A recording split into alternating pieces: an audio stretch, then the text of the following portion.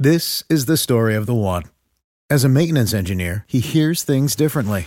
To the untrained ear, everything on his shop floor might sound fine, but he can hear gears grinding or a belt slipping. So he steps in to fix the problem at hand before it gets out of hand. And he knows Grainger's got the right product he needs to get the job done, which is music to his ears. Call, click Grainger.com, or just stop by. Grainger, for the ones who get it done. Do you bleed green? Are you an ultimate Eagles football fan? Well, you're in the right place. Ready? This is Birds 365, hosted by the new Mac and Mac, Jody McDonald and John McMullen. Here we go! Who collectively have covered and talked about more than 50-plus years of Eagles football. Kick off your day with Birds 365. You'll get debate. We love to argue. You'll get the real story from inside the locker room. And you'll hear from some of the great football minds from around the region. You're about to become an Eagles insider. Get in the game. Join Jody Mack and Johnny Mack and join the football community that flocks to Birds 365. Birds 365 starts right now. Welcome to the NFL. Let's go! Let's go! Go!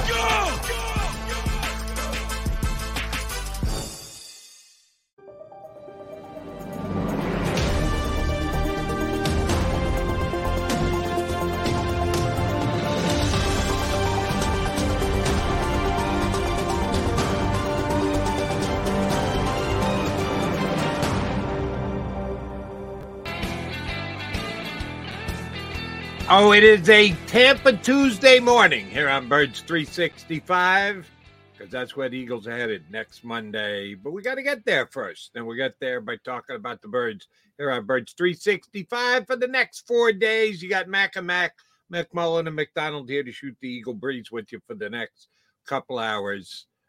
Nick Sirianni revealed all yesterday as to how the Eagles are going to get this thing turned around. Huh, Johnny Mac?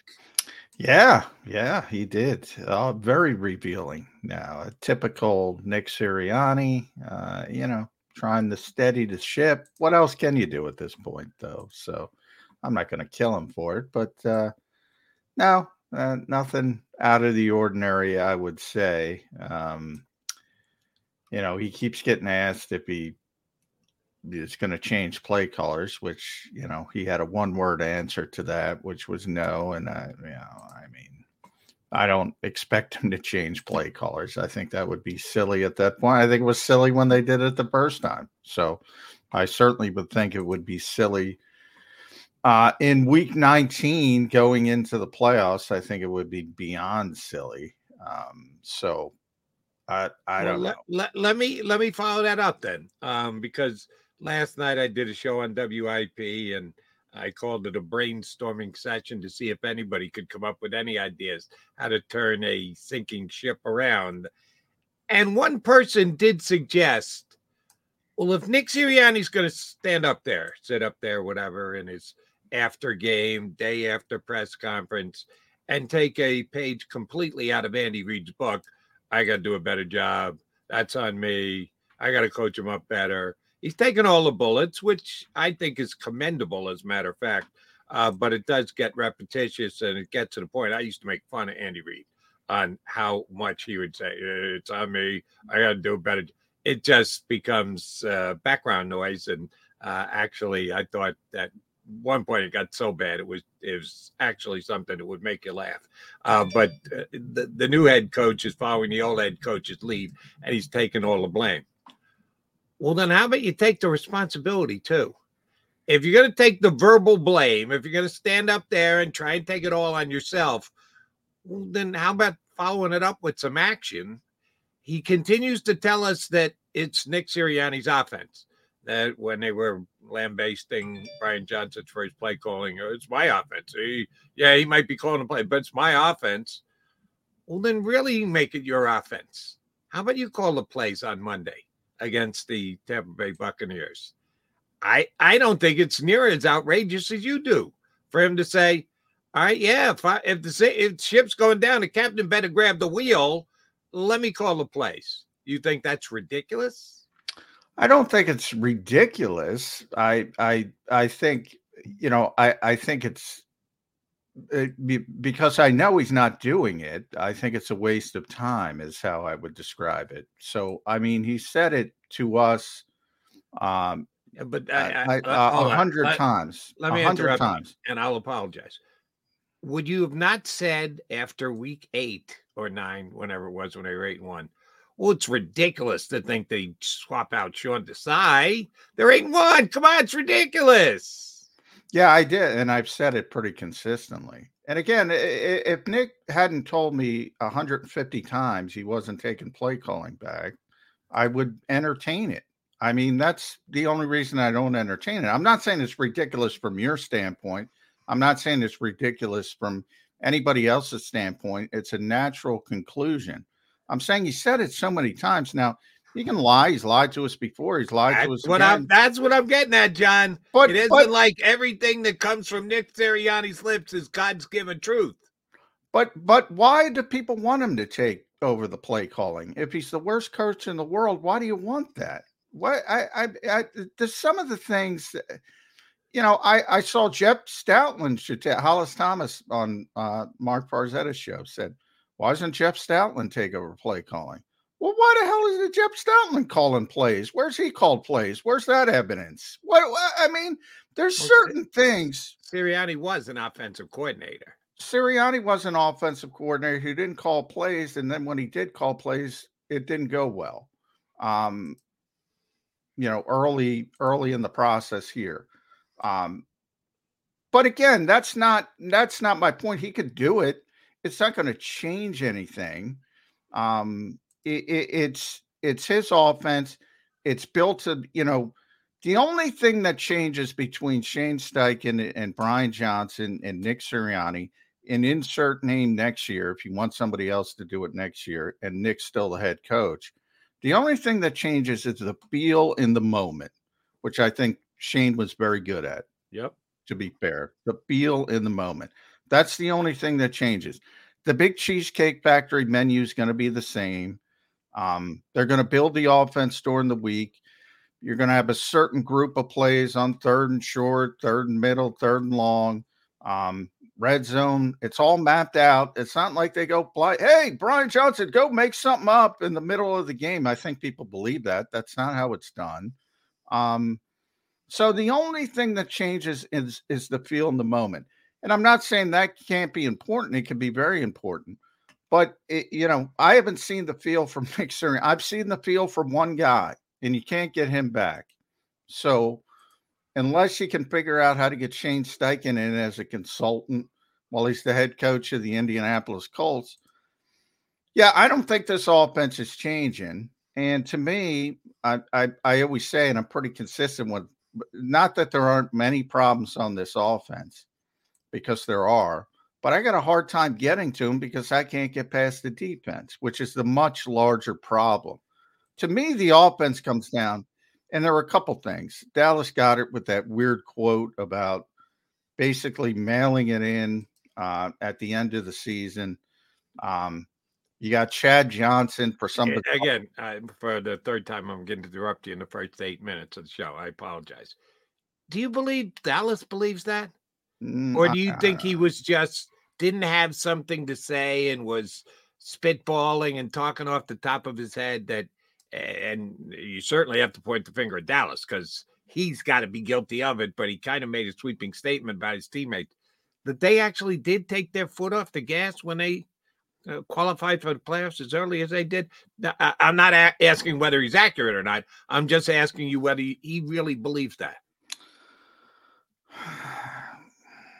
He might have talked himself into it. That would be the best I would say. And that's why I was bringing up Chad, they're playing possum. Well, if they're playing possum, we're going to figure out pretty quickly. I mean, to me, it would be astonishingly silly to play possum. But they have talent on offense. They have talent. So to me, if everybody wakes up and Jalen Hurts brings his A game and A.J. Brown and Dallas Goedert and Devontae Smith is healthy, and the offensive line for the second consecutive season, everybody's a Pro Bowler or a Pro Bowl alternate, which is astonishing, by the way. Every single 10 for 10. They have talent on the offensive side of the football. They don't have talent on the defensive side of the football, other than, certain guys on the front who aren't living up to their expectations. We can talk about that, but, if you were to grade the talent on defense, it's probably below average compared to the rest of the league, whereas offensively it's well above average. So, maybe they can turn the switch on offensively, certainly against Tampa Bay. Maybe they can turn it on. I could buy that. I can't buy it defensively. I can't even envision a road, a path. It's easy to envision a path offensively. Just play clean football. Just don't make stupid mistakes. Let your best players take over. It's an easy path. It really is. Defensively, there's no path. There really isn't. And it's only gotten worse. I joke they're Benjamin buttoning the communication aspect. They're going backwards instead of you're supposed to get better as you go through the season. The communication increases as you go through the season, gets incrementally better. It's only gotten worse, partially because of the change of the defensive play callers, which to me, again, was a panic move. But offensively, because that's where we started, I mean, they got players. So you go 14-1. From a logical standpoint, you go 14-1 with Jalen Hurts as the starting quarterback, and then you go 10-1. And all of a sudden, you start losing games. So, and everybody, look, they don't want to blame the players, so they want to blame the coaches. I don't care who the coach is. Insert name. They're going to blame the coaches because they want to protect the players. That's fine. When you say there, who are you referring to? The fan base, the large portion of the fan base wants to protect the players versus the coach. It's easy to blame the coaches. Easier to blame the coaches, yeah. Right. Did they all of a sudden get stupid overnight? Did they all of a sudden, or did the rest of the league, from a logical standpoint, did the rest of the league, they woke up one day and they said, you know what, Nick Bosa is right. This is how you play the Eagles, and you can beat them at will. How dumb are they then? If they just woke up, they were getting their asses handed to them 24 out of 26 games, whatever it was, 25 out of 27. For over, well over a year, close to 2 years. And all of a sudden woke up the rest of the league, the rest of these dummies who couldn't figure it out, and said, oh, now we have the magic carpet. No, the players aren't performing up to the standard that they were before. And so offensively, I can see that switch being turned on. Defensively, I can't see that switch being turned on. Then this lends me to one more question, and then I see our buddy Tommy Lawlor is ready to jump in for love a guest who's not only on time but early. That's why we love Tommy. If your read on the offense and defense talent-wise is accurate, which I believe it is, how come nobody's looking at Howie Roseman for the defense that he assembled? I think people are starting to look at it and saying, I think you've seen he's no longer in the conversation for executive of the year. People gave him that 2-time executive of the year back to back. The day drafted Jalen Carter, he got it for the 2024. That ain't happening. He ain't going to win that again. So I think people are starting to figure out that, there were and some of it, look, I mean, we can talk about injuries, in hindsight, they probably were counting on Nakobe Dean way too much. They were probably counting on Reed Blankenship way too much. And part of it is going into a different phase of understanding what's coming down the road with the quarterback and the money. And you got to start developing some younger players. And that's where I would if you put most of the onus on the coaching staff, developing younger players. If you want to criticize them, I would criticize them more towards that, getting them up to speed quickly. We talked about Nolan Smith. There should be a better path to him getting meaningful playing time that doesn't involve him playing Mike linebacker out of position. So, there's things to point out, but Howie's certainly one of them when it comes to the back seven, especially on defense. And I know one quote I saw yesterday that the Philadelphia Eagles, and when I say this, I mean everybody, Howie Roseman, Nick Sirianni, all of his coaches, nobody wanted to hear this. Javon Hargrave came out yesterday and took a shot at the Eagles for their chill practice. Yeah, I saw that. I was thinking about you, Jody. Yeah. He said things are much tougher in San Francisco, which is no surprise. Kyle Shanahan's Mike Shanahan's son. I mean, yeah, he runs a tougher ship. Nick Sirianni's, what's his dad's name? He keeps referring back to him, Fran. He's Fran's son. Why the hell's he so chill? He's a coach's son too. Same as Shanahan. Well, remember and by the way, I've said consistently, and I still believe today, if it were up to Nick Sirianni alone, the Eagles would practice more. I've yet to meet the football coach that doesn't want to practice. Organization didn't want to hear that because you're right. That indictment comes from the top down. Yeah. So I think that's an organizational philosophy. And yeah, I mean, people are going to jump on it. Javon was a hell of a player here, and he's a hell of a player there, at least pass rushing wise. So, he was fine here, and he's fine there. So it didn't affect him either way because he's a good player. That's what I'm saying. I mean, it's always, to me, it's always personnel first. Always, always, always. And that's when I say it all the time, Jody. When things were going good, I put it more on the personnel. When things are going bad, I put it more on the personnel. So at least I'm consistent. It's personnel first. Not to say there aren't some issues with this coaching staff, but I think most of it has to do with, as I said, player development, teaching, techniques, fundamentals, communication. I look at more at that than the nebulous play calling term, which I say, I don't know what they're trying to accomplish. And I get to talk to the coaches and watch the film and get the all 22. And I can't figure it out. So what makes you think you can figure it out and I'm not talking about you, but anybody who criticizes play calling on the moment when you're watching a play on television where you can't see? It's absurd. You're not judging play calling. You're judging play results. Oh, I agree with that. But that's the want of the fan at home. They want to know. They want to believe they know more than those who are actually in charge. All right. I'm in charge here on Birds 365 of deciding when we go to break. And I'm deciding right now that we're going to break because Tommy Lawlor from EaglesBlitz.com is in the green room. He's ready to jump in with us here on Birds 365. Go to get your game on. Go for the beers. Go for the cheers. Go for the hit and the hits.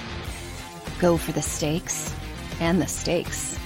Go to get your parlay on. Go to get your party on. Go for the scene. Go for the screens. Go for the gallery. Go for the win. Go to Ocean. Visit theoceanac.com to plan your visit. At Pond Lehocky, we've recovered billions of dollars for our clients, and we're confident we can do the same for you. With over 250 years of combined courtroom experience, we've helped over 100,000 injured clients obtain some of the largest settlements in Pennsylvania. One conversation is all it takes to help you and your family get back on track. If you've been injured in an accident, give Pond Lehocky a call. They're carving them up and good play calling along the way. First and goal at the 6.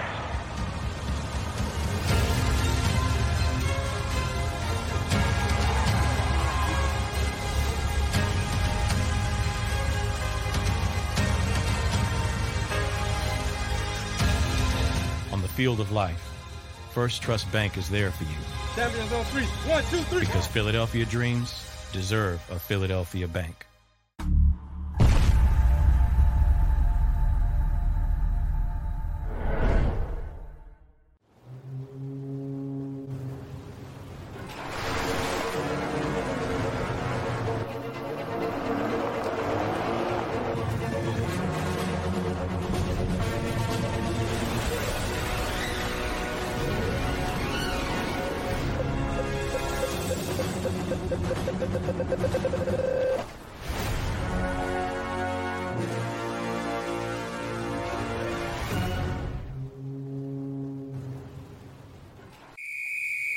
Underdog Fantasy has a way for you to play alongside your favorite football team all season long with their Fantasy Pick'em game.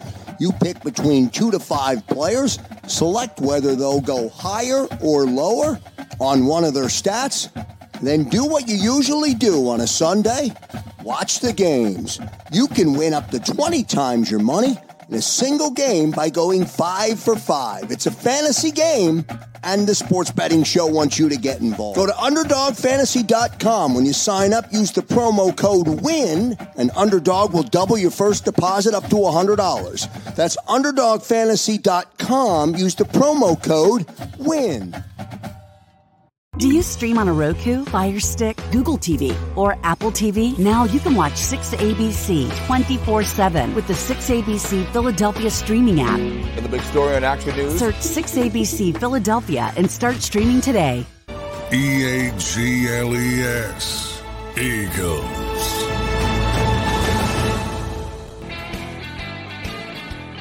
Appreciate you streaming in here on Birds 365. It's a playoff week, although it doesn't really feel like a playoff week. We'll see if Tommy Lawlor concurs. He's laughing already. That's a good sign. From EaglesBlitz.com, longtime Eagles writer Tommy Lawlor joins us here on Birds 365. And I say long time because you're sitting down and talking with two other longtime guys who've been following this league for a long time. Tommy, I don't forget about the Eagles. It's never happened to the Eagles before, but just in the history of the league, I can't remember as historic a collapse as this team has gone through in the last month and a half. Why? Give us your best psychological analysis. We're all trying and we're all coming up short, so I'm going to give you a shot here too, Professor Lawlor. What the hell's happened to the Eagles? Well, it feels like they did everything they could to get to 10-1. I mean, the team had to really battle there. If you think about the game against the Bills, the game against the Chiefs, and even in those games, they got some lucky breaks. Let's just be honest. If Valdez-Scantling catches that pass, Kansas City probably wins that game. That's true. Buffalo had any number of things that could have gone their way. I mean, it took, a 59-yard field goal on a rainy, windy day to go in to get the thing to overtime. And then if you think about a couple other games, remember the one game against Washington, Reed Blankenship's forearm kept a pass from being completed. Yeah. That if it wasn't for that forearm, Washington's in field goal range, and the Eagles could have lost that game. So the Eagles could have lost a handful of times, but they fought, they got a little lucky, they took advantage of the breaks, they get to 10-1, then they run into two buzzsaws, San Francisco and Dallas. And listen, there's no shame in losing to those teams. Those are the two best teams, or two of the best teams in the NFC. And so that gets the Eagles to 10-3. And then I think at that point, the Eagles thought, okay, the schedule lightens up and we'll be able to handle it. And they assumed they would win down the stretch. And they didn't. They blew the game against Seattle. They blew the game against Arizona. And then Sunday was just a meltdown. And so the team, I think, thought, well, once we get through that gauntlet of schedule, we can let up a little bit. That just the opposite. It should have been the time to put the hammer down and play your best football to build momentum going into the playoffs. Instead, the team relaxed a little bit, had some things go against them where they were getting lucky in that winning streak. They got unlucky in the losing streak. And now, again, we've seen this team lose 5 out of 6 and just it's a head scratcher. This is one of the worst ways to finish out a season we've seen. Yeah, and I'm glad you put that up there because isn't that at the end when you said the luck kind of turns and, coaches hate that term luck, but let's be honest, it's real. Absolutely. And there's so many one-score games, and the Eagles were winning them early and then losing them late. Think about Seattle, Arizona specifically. Those are one-score games. You make one stop defensively, you win those games. You got 13 wins. Everybody's happier. Maybe not great. I think it changes.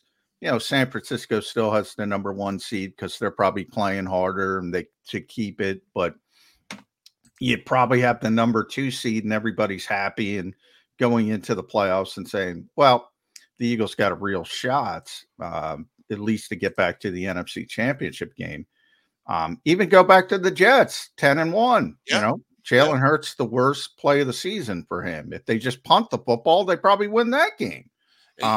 Think about the in the Seattle game, Seattle's backed up inside the 10-yard line.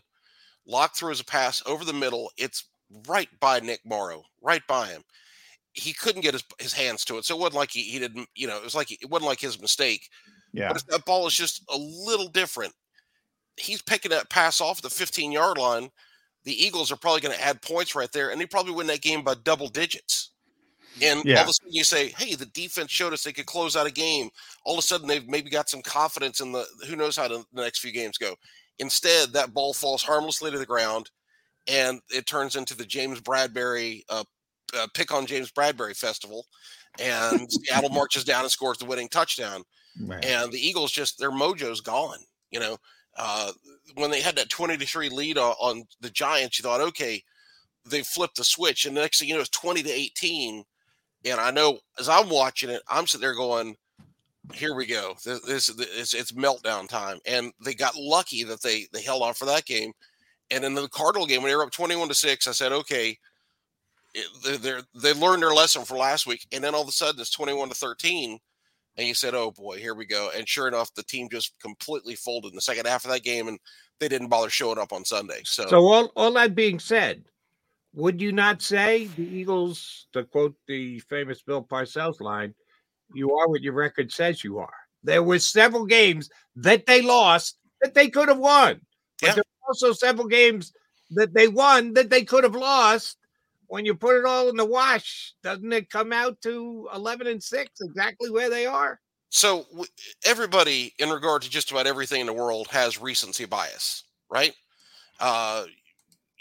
Whatever just happened to you is the way you think of something. Mm-hmm. And so, if you go back to 1991, the Eagles finished 7-1 behind Gangrene playing awesome defense, and everybody's fired up by that team. Hey, if they had just made the playoffs, they would have been so tough. They might have won the Super Bowl. Well, they didn't make the playoffs. So they finished the season hot, but they started the season cold. In the end, you had a 10-6 team that was just missed the playoffs. This year, you had a team that started red hot and finished cold, but they finished with an 11-6 record, not that different than 10-6 the 91 team was. So the overall season was a success, right? It's just the end was a disaster, and you blew the opportunity you had to be the number 1 seed, the number 2 seed, win the division. You blew those opportunities. So that adds on to the frustration as compared to if they had gone, 2-1, 2-2, 3-2, 3-3, and then so on and so forth. They've been more back and forth. You could have lived with it because it wouldn't have built your expectations. But because of recency bias, what we saw at the end was a team that just folded, and we all sit there and say, well, I don't trust this team at all. We're not treating them like an 11-6 team. We're treating them like a 6-11 team. Yeah. And you're right about the recency bias, Tommy, but that's part of it because human nature is human nature, and forget about the outside world. It's got to be the inside world. Can the Eagles recover from that because let's face it, they should beat Tampa Bay. Even in Tampa Bay, they have better players. They Absolutely. should win the game, even on the road. But I think we could all envision them losing the game after what they've just been through. Can they turn it around? Dallas Goedert essentially said, you know what? We were just, coasting to the finish line. Can they turn the light switch on? I think they can offensively. I'm not sure they can do it defensively. They absolutely can do it. There's no question. There's enough talent. This team can win Monday night. God forbid. And then they can, the next week you'd be probably playing at San Francisco, and that's a whole other, challenge. But again, it's possible. Absolutely. No question about it. Now, part of the problem is we keep talking about talent in the roster, and it feels like this is a sports car that the mechanic can't figure out why it's not running correctly. And it is not, it's most definitely not running correctly.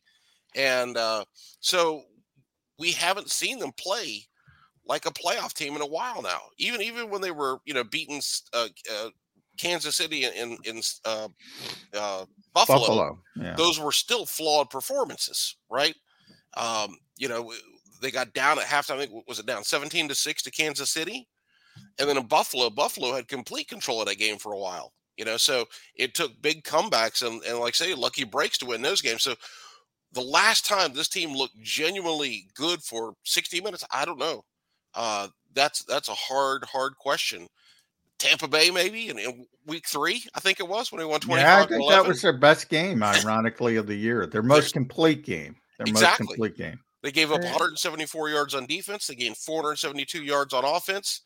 And the game was only 25-11 because the Eagles were 1 for 5 in the red zone. If they score a couple of touchdowns, then all of a sudden that's a blowout. And we sit there, but at the time, that was the talking point on the team is the Eagles are good, but they can't score in the red zone, and that's keeping the opponents in the game. They figured out the red zone stuff, and then everything else started to go wrong. And that's what the season has felt like. It's felt like a really bizarre game of whack-a-mole where the coaches solve one problem and something else pops up. The Eagles had the best run defense in the league for the first 2 months, and now all of a sudden James Conner looks like freaking Earl Campbell. It's just a strange season. And there's part of me that is really excited to see what they do. And there's another part of me that's just ready for this to be over so we can go ahead and start focusing on something else, because this season, I can't imagine what the coaches think. You sit there and you watch the tape and you're like, how are these problems happening? Because there's some smart veterans on this team, and they just do some things that just blow your mind. Yeah. It's really hard to figure out. Couple things. I went down the O.J. Simpson, James Conner road last week. I like Thomas because he was physical. I like Earl Campbell because he was more physical. And he was dragging Eagles tacklers with him. And then a couple times he didn't even have to drag them. They just said, you go on your own. Yeah. There's Earl Campbell is on an island to himself. There's never been as physical a back as he has. Yeah, I agree with that. But here, I've been throwing this theory out, and I get mixed reviews. No one is going, damn, Joe, you're exactly right. So I don't know how right I am or aren't. If you believe the Eagles' offensive coordinator and their play caller has a grasp of what's going on with the Birds right now, which some people don't. 2 weeks in a row, when asked about their play calling and why they did what they did when they did it, the first one being in the throes of right after the Eagles fan base chanting when the Eagles had the ball, run the ball, just run the ball, and the fallout thereafter of Eagle players complaining about it. 2 weeks in a row, he actually defended the Eagles offense by saying, when we go to the line of scrimmage, it hasn't been decided yet whether it's a run or a pass. That if it's an RPO, they can go either way. That if Jalen wants to check out of the play and go either way, we've got options off all our plays. So if you want to try and balance run to pass, well, that's kind of something that's done on the fly in the middle of the game, which I read into it that Jalen's running the offense, that they may send him plays, whisper in his ear about something, but that Jalen decides in the moment exactly what the hell they should do with the football. I think that's a lot. I know he was the runner-up for MVP in the NFL last year, and it got him a $250 million contract, but he's still a relatively young quarterback in the National Football League. Did the Eagles put too much on Jalen Hurts' plate before this year started? No, I wouldn't agree with that. In the RPOs, he's completely right on a lot of those plays. And it's not just the Eagles. I've got friends who cheer for different teams, and I swear 32 different fan bases think their team doesn't run enough. They want to run the ball. They want to see the I formation. They want 47 carries a game up the middle. And they don't understand. It is. It really is. Coaches want favorable circumstances. And it's amazing. It's a math equation. I say it all the time. Yeah. It's amazing this didn't get to the NFL until now. But coaches, have Jalen go to the line of scrimmage and look, and if he sees an 8-man front, hey, we don't want to run into an 8-man front. So if you see that, there are certain circumstances, we want you to throw the football. That's the run pass option. Read the defense, see where they're aligned, and try to find the weakness, and let's attack the weakness. So it's like trying to always be right. And I do think there is a weakness to that now. If you think about the greatest teams that we've seen play football, they didn't always try to outsmart the opponent. Sometimes, we knew the Dallas Cowboys were going to hand the ball to Emmitt Smith, and it was going behind Larry Allen. And you stopped it every now and then. We still celebrated the fact that we stopped it 28 years ago in 1995. That's like a holy event in Philadelphia, the 4th and 1 stop. Well, guess what? Actually felt the ground shake beneath me. That's the 2 times at the vet in my life. Last out NLCS with Mitch Williams on the mound, and when Emmett got stopped twice at 4th. The only time I actually felt the vet shake below my feet. I was at a sports bar watching it with a mixture of Eagles fans, Cowboys fans, and other people from other games who all focused on that. And you would have thought that the world just came to an end because everybody went nuts. People that just were there to hate Dallas loved it. Everybody became an Eagles fan for 5 minutes. But what we don't talk about is the other 150 times they run behind Larry Allen against the Eagles and they averaged 5 yards a carry, right? We don't talk about that. And so when you have great players, sometimes I think coaches in today's game worry too much about outsmarting the opponent and not what do we do well and how do I get the ball to my best players and give them a chance to make a play. And so there's a balance. There's a healthy balance you have to have between let's be in the right play and let's just give our guys a chance and let's do what we do. Because as you're pointing out, Jody, and there's a little bit of truth in this, in the fact, do you want your players thinking a lot, or sometimes you want your players just playing? And so if Jalen's going up there and he's reading the defense, and then he's got to think about, somebody going in motion. Do I need to adjust this? This was the snaps on 2. There are play clocks at 6. Do I? And then once he gets the handoff, he's got to read the defensive end and decide: am I going to hand it to Swift? Am I going to keep it and run it myself? So there's a lot of thought going on, but that's central to a lot of the NFL, a lot of football in general these days. So I don't think it's too much for him. I think it's just, again, that's the way the game is shifted, and the Eagles are definitely at the forefront of the RPO world. Yeah, Chip Kelly for all his for all the criticisms of Chip Kelly, and I always say he didn't have a filter. That was Chip's problem. But he brought so much to the NFL. It was ahead of the curve, so to speak. I say it all the time, Tommy. Innovation trickles up in football. Most industries, it trickles down, trickles up in football. Really, high school to college, and the high school coaches are the ones coming up with all this funky stuff. Then it goes to college. Then it finally hits the pros. But yeah, it's been here since Chip. Doug did it, and they do it now. And you have an option. And you would hear Carson Wentz. Watch old Carson. You would hear Carson all the time killing the play. Right. He's killing from run to pass, or vice versa. It's not difficult to do. It's not like old school. You bring up the Dallas Cowboys. I'll go way back to Roger Staubach. Guys like that would run the game from the line of scrimmage. That doesn't happen.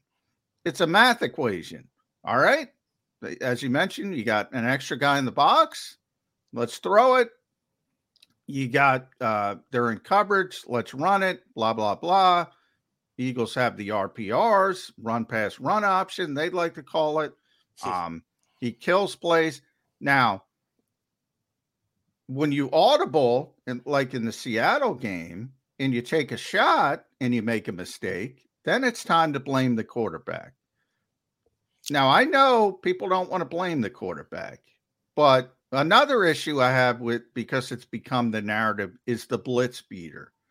I'll be the first to tell you the Eagles have no answers for the blitz. However, if you watch Nick Sirianni and Frank Reich's offense in Indianapolis with Phillip Rivers, they magically had blitz beaters.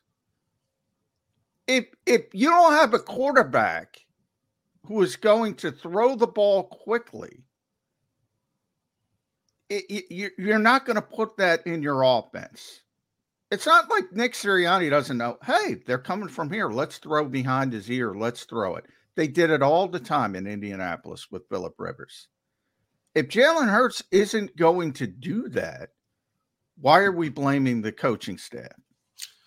Well, so let's think about the first Giants game. There was a sequence, and I feel like it was late in the first half. The Giants were blitzing, and Kenny Gainwell caught passes on 2 out of 3 plays, or maybe back-to-back plays. He caught passes in the left flat and gained 10, 12 yards on each play. And so at first, when the Giants were blitzing, the Eagles were throwing a football downfield, incompletions, wasn't working. Those two plays, all of a sudden, they have Gainwell in the flat. They get the ball to him, and guess what? There's a giant void because that's where the blitzer came from. Jalen gets the ball out there. Gainwell gets out of bounds late in the half, and they went and scored some points.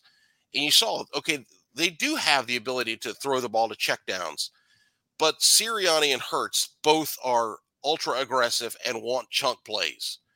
And they're like the home run hitter who just keeps swinging harder to hit a home run. And it's like, forget the home run, just swing and make contact and see what happens. And they keep trying to attack downfield because they want their big plays against the blitz. And it's just not working this year. You know, the results are there. So they've got to adjust that. And it'll be interesting to see what they do in Tampa. I do agree that you're right. When Mariota came in the game, all of a sudden they had some plays that worked against the blitz, right? Except the first one. Yeah, right. Steps in and throws an immediate interception. That wasn't working. Well, that was that was a bad play. But once he got in and settled down and was throwing passes kind of in a rhythm and got his feet under him, all of a sudden you saw quick throws to Covey. Quez Watkins actually looked like a legitimate NFL receiver. The ball was coming out quickly, and there was a kind of a rhythm to the offense. I agree. It's in the playbook. The stuff's in there. It's just that Sirianni and Hurts both want their big plays, and they keep forcing the issue. And that's where I wish Jeff Lurie would sit down and say, quit going deep. Listen, it worked awesome last year. It helped get us to the Super Bowl, but it's not working right now. So don't force the issue. Get chunk plays by yards after the catch. Let's try a screen pass. Let's do something else. But throwing the ball downfield is just not working this year. And the fact that they won't adjust from that is incredibly frustrating. Whenever I see the blitz, Tommy, coming, and you see it a lot from Wink Martindale, and I see Jalen flush, I'm like, all right, play's over. Yeah. I mean, you either got to get rid of the football quickly, process it, or you got to step up and manipulate the pocket if you want that downfield throw. But the minute you flush, you might as well flush the play because that's essentially where it's going. Yeah, and I would tell him the thing that I think John Gruden's the coach I heard say this first. You never go broke taking a profit. And in other words, get 3 yards on a play. You don't have to get 30 yards every play. Just get 3. Move the chains. And so Jalen, if you would just become comfortable on throwing a quick ball to a tight end, a running back, receivers underneath, just get those 3 yards. 2nd and 7 is better than 2nd and 10. It's a heck of a lot better than 2nd and 15 or 2nd and 16. True. Just throw the quick passes when you need to, and that's okay. The big plays will come. Don't force them. And this year, the coaches are forcing them, and Jalen's forcing them. And as we've seen, there's been countless interceptions down the field. The Quez Watkins a couple of weeks ago, there was an interception, a deep interception against Tampa in the first game there. There was a deep interception against Minnesota in that game. We've seen him all year. He's forcing them all into coverage. And last year where AJ would make these amazing plays, you have a touchdown, like he threw that deep ball in the Super Bowl into double coverage, shouldn't have thrown it, was a touchdown. This year when he throws that, it's being picked off. So just because it worked last year doesn't mean that's a good plan. But let me say this about one blitz beater they have. And John and I have had many discussions on this. The bubble screen. John hates it with a passion. I think it can be an effective play if you've got the right players to run it. You got the right scheme to do it. I think it'd be a tremendously effective play. It makes sense the Eagles would want to run it because, you want to get the ball out of the quarterback's hand as soon as possible. You can't pick up the blitz. You're in a package that doesn't provide enough protection. Just get it the hell out. But don't you have to judge the result more than anything else? There's the philosophy of it. There's the reasoning behind it. But then the play is run, and then you get to look at the film and go, we're just not capable of doing this. We're bad at this, be it the receivers don't block or the linemen don't get out quickly enough or Jalen's not putting it right on the guy's hands when he should be able to because there's no defense because you're getting out that fast. At some point, don't you just have to go, all right, we can't do this. We've got to come up with a different call, a different play as a blitz beater because every time we throw the bubble screen, it goes nowhere fast. Is that not the fault of the coaching staff, or is it the fault on Jalen for continuing to throw the ball and just don't do it anymore? Jalen, it doesn't work. Well, that's a play where Jalen doesn't have a choice a lot of times. That's a design play. We saw that at the end of the Cardinals game. That's what I'm referring to. Yes. Yeah, that was a called play. Get the ball to Gainwell, let him run, and yeah. The play, it's a good play when it's executed well. The Eagles don't execute it well on a consistent basis. They've had a few. They had one where they ran it on 3rd and 15, and Devontae got a first down on it. He got like 18 or 20 yards. Yeah, but that was the one, huh? Yeah, right, exactly. The majority of those plays are stopped right at the line or for a minimal gain, and the guys don't block it well. And I don't feel like it's a great play for either Devontae or AJ. AJ has tremendous run after the catch ability, but usually you're throwing the football and he's catching it on the move, and he can accelerate. When you throw the screen, you're starting and stopping, and he's not the quickest guy. He's a big dude.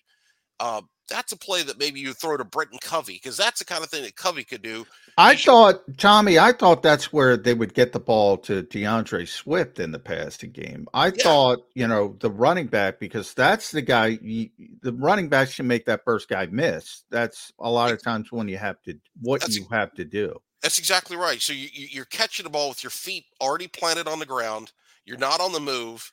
You've got to read the defender. You got to read the block, and you got to say, do I go in? Do I go out? Do I run full speed? Do I go 2/3 speed and try to read things? You got to have either a running back or a punt returner's kind of mentality. And neither Devontae or AJ is just very good at it. Yeah. And then neither one of them blocks consistently well in that play. They have plays where they look terrific with blocking, and they have other plays where they just are sloppy. Yeah. And throwing the ball to Gainwell, they tried it against Arizona, and Arizona, again, it wasn't blocked well, and it just wasn't executed well. And Arizona probably had an idea that was coming, so they attacked it well on defense. So yeah, it's a play. If the Eagles want to keep that in their playbook, I'd say study it and figure out a way to execute it better. If not, get it out of the playbook. The only benefit to it is when the Eagles do the pump fake on it and have the blocker then go out onto the route.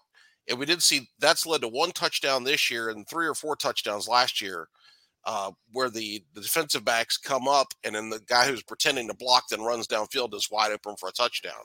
So it's a nice way to get a big play. But the problem is you've got to run that play 50 times to set up that one fake that works. Yeah, and those 50 plays, if they're gaining it 100 yards, that's not good. You need more than 2 yards on that pass play. Zach Pascal's not coming back through that door. He's not coming back to be able to do that. He's not. Is unfortunate. Well, we kind of buried the lead. We've been talking the offense. I get it, Tommy, because offense is more exciting. That's where the stars are on this particular team. They're underachieving. But boy, this defense, man. I mean, it is people say it could get worse from Jonathan Gannon. Well, it got a hell of a lot worse. Yeah. It couldn't get worse from Sean Desai. Well, it got a hell of a lot worse. And they keep they're Benjamin buttoning things with communication. I described it. They're aging backwards. You're supposed to get better as the season goes on with communication. They're getting worse and worse and worse and worse. I've never seen anything like it. I really haven't. It's discouraging. Even bad defenses get incrementally better. Right.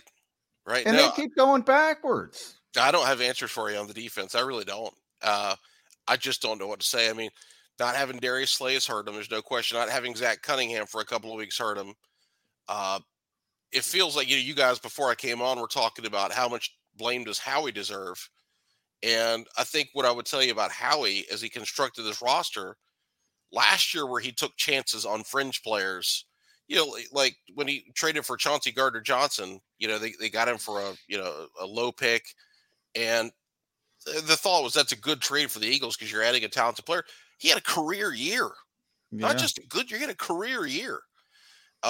This year they said, okay, well, let's try to bring in some safeties that we think could be a good stopgap player.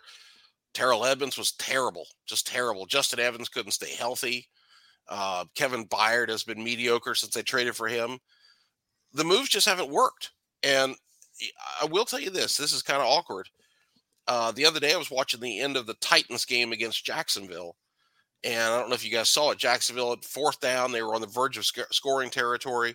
He didn't complete a pass. Trevor Lawrence drops back, tries to hit his tight end in the flat. Really good coverage. The ball is incomplete. Terrell Edmonds was in coverage. By the way, Derek Barnett in Houston. I was going to say, exactly. Yeah. The other day I was looking at something and I went and looked at Houston Texans stats, and this is after he only been there for 2 games or 3 games. He had like 5 tackles for loss. Yeah. And I said, excuse me? Yeah. Did they design plays where the 10 blockers all went in another direction and he was allowed to just run after the ball by himself? Listen, it's not a good look. There's no question about it. The coaches this year have not been able to get these guys to play. And I do think part of it is that some of these players are thinking as individuals, and defense is all about functioning as a team, right? You have to do your job on defense, because if you don't do your job, protect your jab, cover your gap, protect your zone, then all of a sudden the defense fails. And there was a play against Arizona where Hassan Reddick is on the edge and he sees Kyler Murray move to the opposite side of the field, just starts to. Well, then Hassan takes a step inside, and then Kyler switches and runs outside, right where Reddick would have been. But because Reddick's moved 2 steps inside, all of a sudden Murray's able to get down. He got a first down and down to about the 5-yard line, set up a touchdown. If Hassan Reddick just stays where he's supposed to, that Murray's not getting him around him, and they're going to stop him. Now, maybe he gains a couple yards, but he getting the first down. Yeah. Little things like that where just quit trying to be an individual, quit trying to play hero ball. You watch linebackers that get into the wrong gap. You watch players just make boneheaded decisions, and part of that's got to be coaching. Part of it's on the players. Part of it's just not talented enough. It's really amazing that somehow, we talk about, what is it? The sum is greater than the whole of the parts, or whatever the old saying is. It feels like that's the opposite here. They bring out the worst in each other. And I don't know if it's the locker room, it's personalities, if it's coaching, the scheme. Did somebody put a curse on the defensive players, right? At this point, I'd be open to anything. Does anybody know an exorcist? The power of Christ compels you. Yeah. Let's have him do that to Matt Patricia and see what happens. I don't know, man. Along those lines, I want to ask you about 2 specific guys. And I think it plays into what both of you guys were just saying. The 2 big defensive dogs in the middle of the Eagles line, who both got off to very good starts this year. Shoot, we were making Jalen Carter the defensive player of the year after 6 games as a rookie. He's disappeared. Jordan Davis has gone backwards. I get it that the whole explanation is, well, they didn't play at Georgia. They were so deep on the defensive line. These guys didn't get their snaps and they're not used to it. They're babies. They shouldn't be running out of gas at this stage of the season. I'm sorry. I'm not buying that. Oh, they're overusing them. That's their job. They're supposed to be able to play at age 21 and 22, however old they are. They're not Fletcher Cox, who's logged a decade. They're not Brandon Graham, who's logged a decade plus. If they're running out of gas, I can kind of get it. I know what the shelf life of a football player is in the National Football League and when you start to see a drop-off because of age. These guys are supposed to be ascending, not flattening out and or going backwards. How much of an indictment is that on the coaching staff? Sorry, Mr. Rocker, I'm looking at you. But the first defensive coordinator, the second defensive coordinator, these guys have gotten precipitously worse over the course of the year. Who's to blame, Tommy Lawlor? Jody McDonald. That's who I would blame, of course. For pointing it out? All right, I'll take that hit. There's no question. I went back and reread my notes from the first Tampa game, and Jordan Davis was a key to the run defense. I think Tampa ran for 40 yards in that game. Jordan Davis clogged the middle, and then Jalen Carter was fantastic in that game. Really played at a high level. And I thought, man, I haven't written those words for either one of them in a long time. And you're right. It does feel like that those guys have worn down, and that's not a good look. Now, I will say that for defensive linemen, especially interior defensive linemen, that's a man's position, and those are still kids growing into men. And that you go look at Fletcher Cox, his first couple of years, he was still figuring things out. It takes a few years for a defensive tackle to really understand what it takes to be good week in and week out for a full season. And we're kind of seeing that. Maybe the coaches have not done some things well there. I don't know. And part of it may be conditioning, but whatever it is, you're absolutely right to point out those guys have not been the same players recently. In this defense, Howie Roseman constructed the roster so that the defensive line had to be the best unit on the defense. They had to really control games.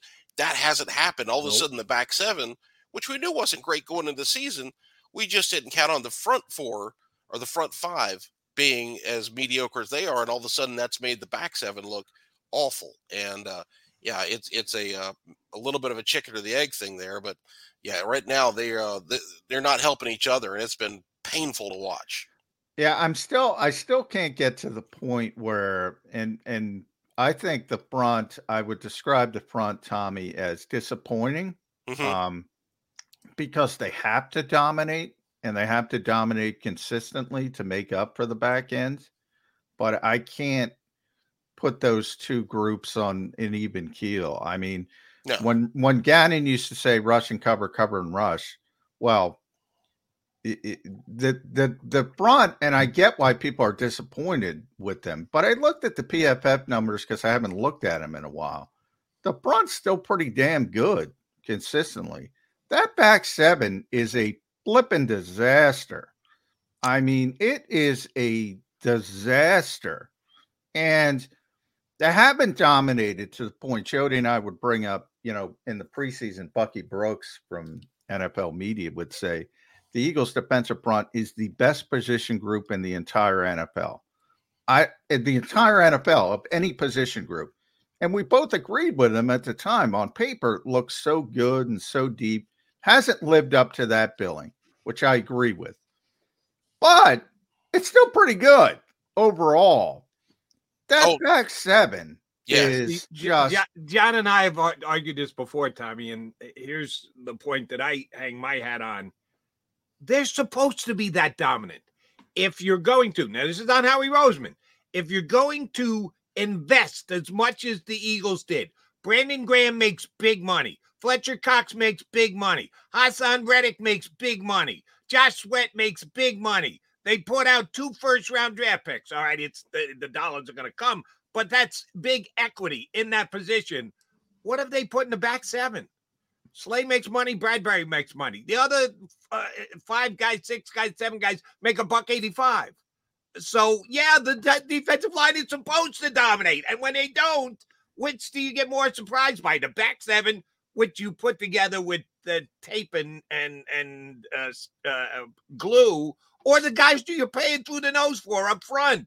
Yeah, it's supposed to be the defensive line dominate. I don't care what their PFF ratings are. They're not as good as they should be for the amount of money, as the kind of investment you made in them. But here's the problem, Jody.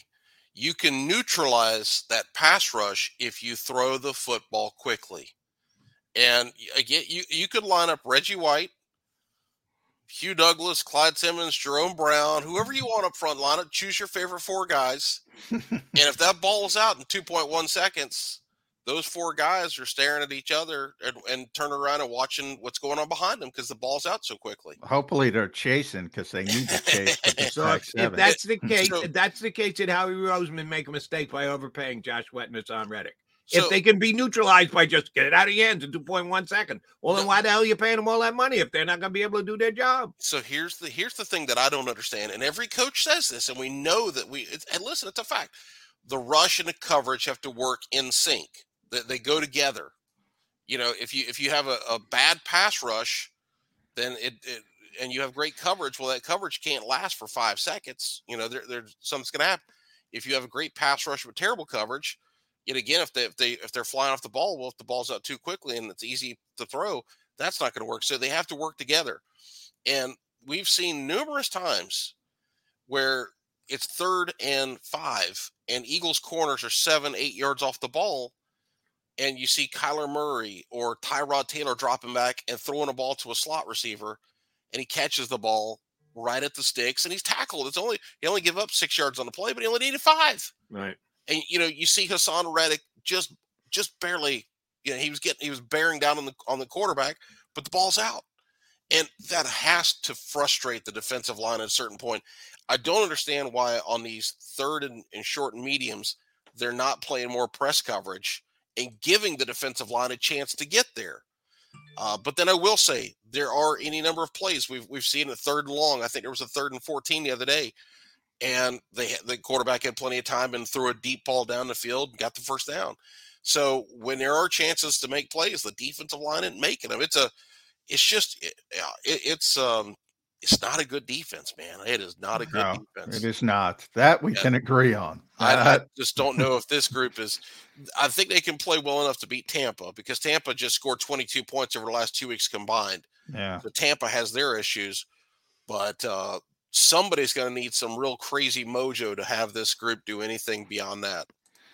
At Lawlor NFL, we love it when Tommy Lawlor stops by. Make sure you read him at Eagles Blitz, IGGLES Blitz.com. Does a tremendous job, tremendous knowledge going back years and years and years and years. So I'll end it there with you, Tommy. Appreciate that. This coaching staff is taking it from all sides. Where are you with the coaching staff and their impact on this? Obviously they got a hand in it, but when we hear Nick Sirianni say we got to do a better job, we think about Andy Reid. That's obviously lip service. Sure. I'm a personnel guy. I say it all the time. Good times, bad times, it's the players. How culpable are the Eagles coaches for this collapse? They have some hand in it for sure, right? I agree with you that a lot of it is on the players. I mean, Jalen's turnovers have cost the Eagles games this year. If he just doesn't turn the ball over, they got a couple of additional wins probably. Yeah. AJ Brown had a key fumble against. When you need mealtime inspiration, it's worth shopping Kroger, where you'll find over 30,000 mouth-watering choices that excite your inner foodie. And no matter what tasty choice you make, you'll enjoy our everyday low prices, plus extra ways to save, like digital coupons worth over $600 each week. You can also save up to $1 off per gallon at the pump with fuel points. More savings and more inspiring flavors make shopping Kroger worth it every time. Kroger, fresh for everyone. Fuel restrictions apply. Save big on your Memorial Day barbecue, all in the Kroger app. Get half gallons of delicious Kroger milk for $1.29 each. Then get flavorful Tyson natural boneless chicken breasts for $2.49 a pound, all with your card and a digital coupon. Shop these deals at your local Kroger today, or tap the screen now to download the Kroger app to save big today. Kroger, fresh for everyone. Prices and product availability subject to change. Restrictions apply. See site for details. The Giants on Sunday, and then one in the loss to Dallas.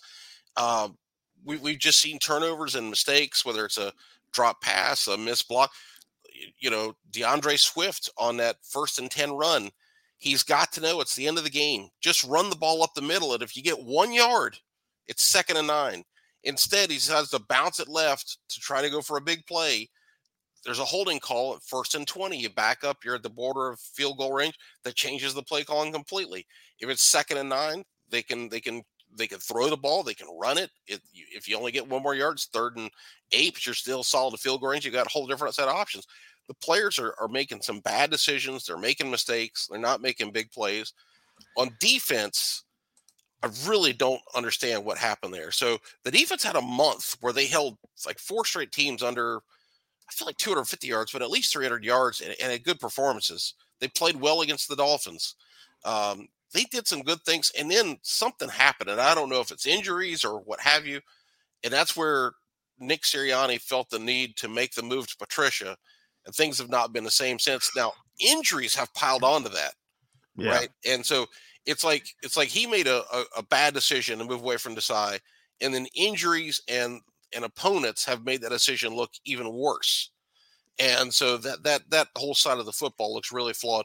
So the big thing that I'll say is coaches need to have answers, and the coaches have not found a way. I think we would all agree. Forget the defense is bad. We all agree on that.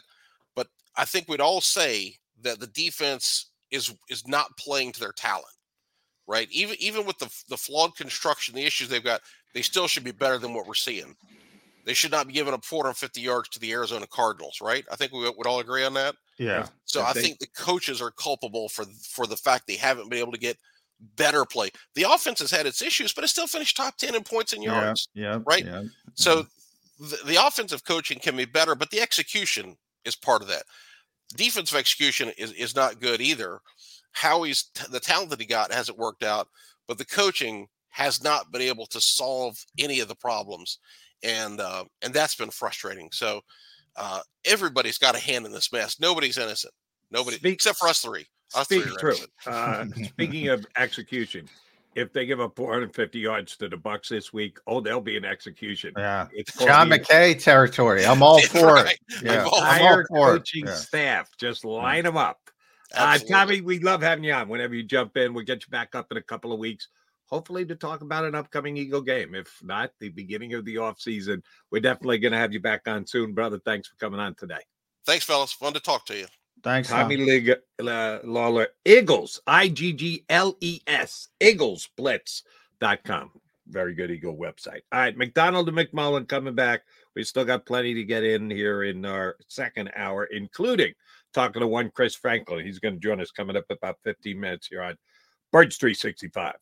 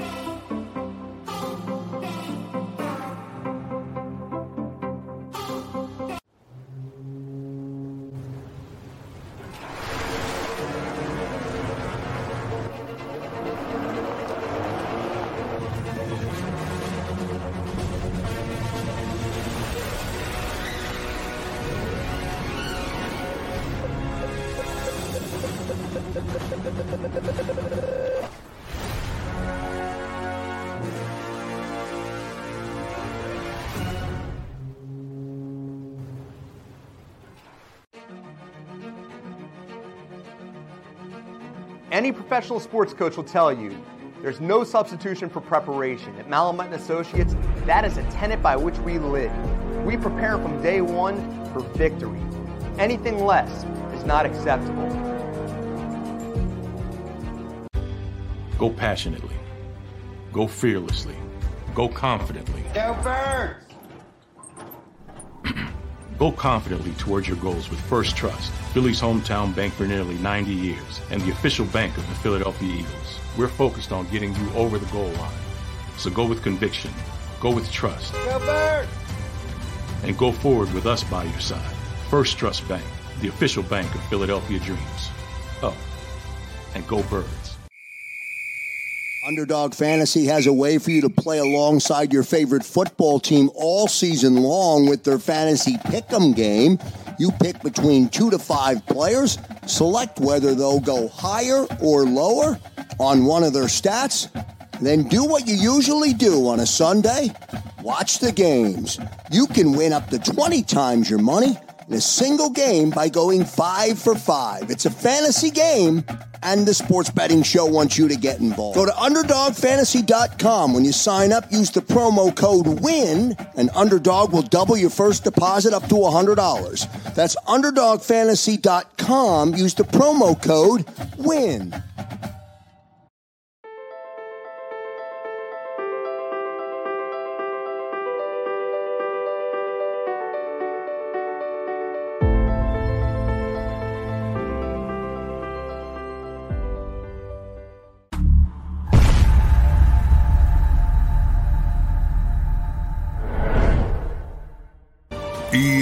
EAGLES, Eagles.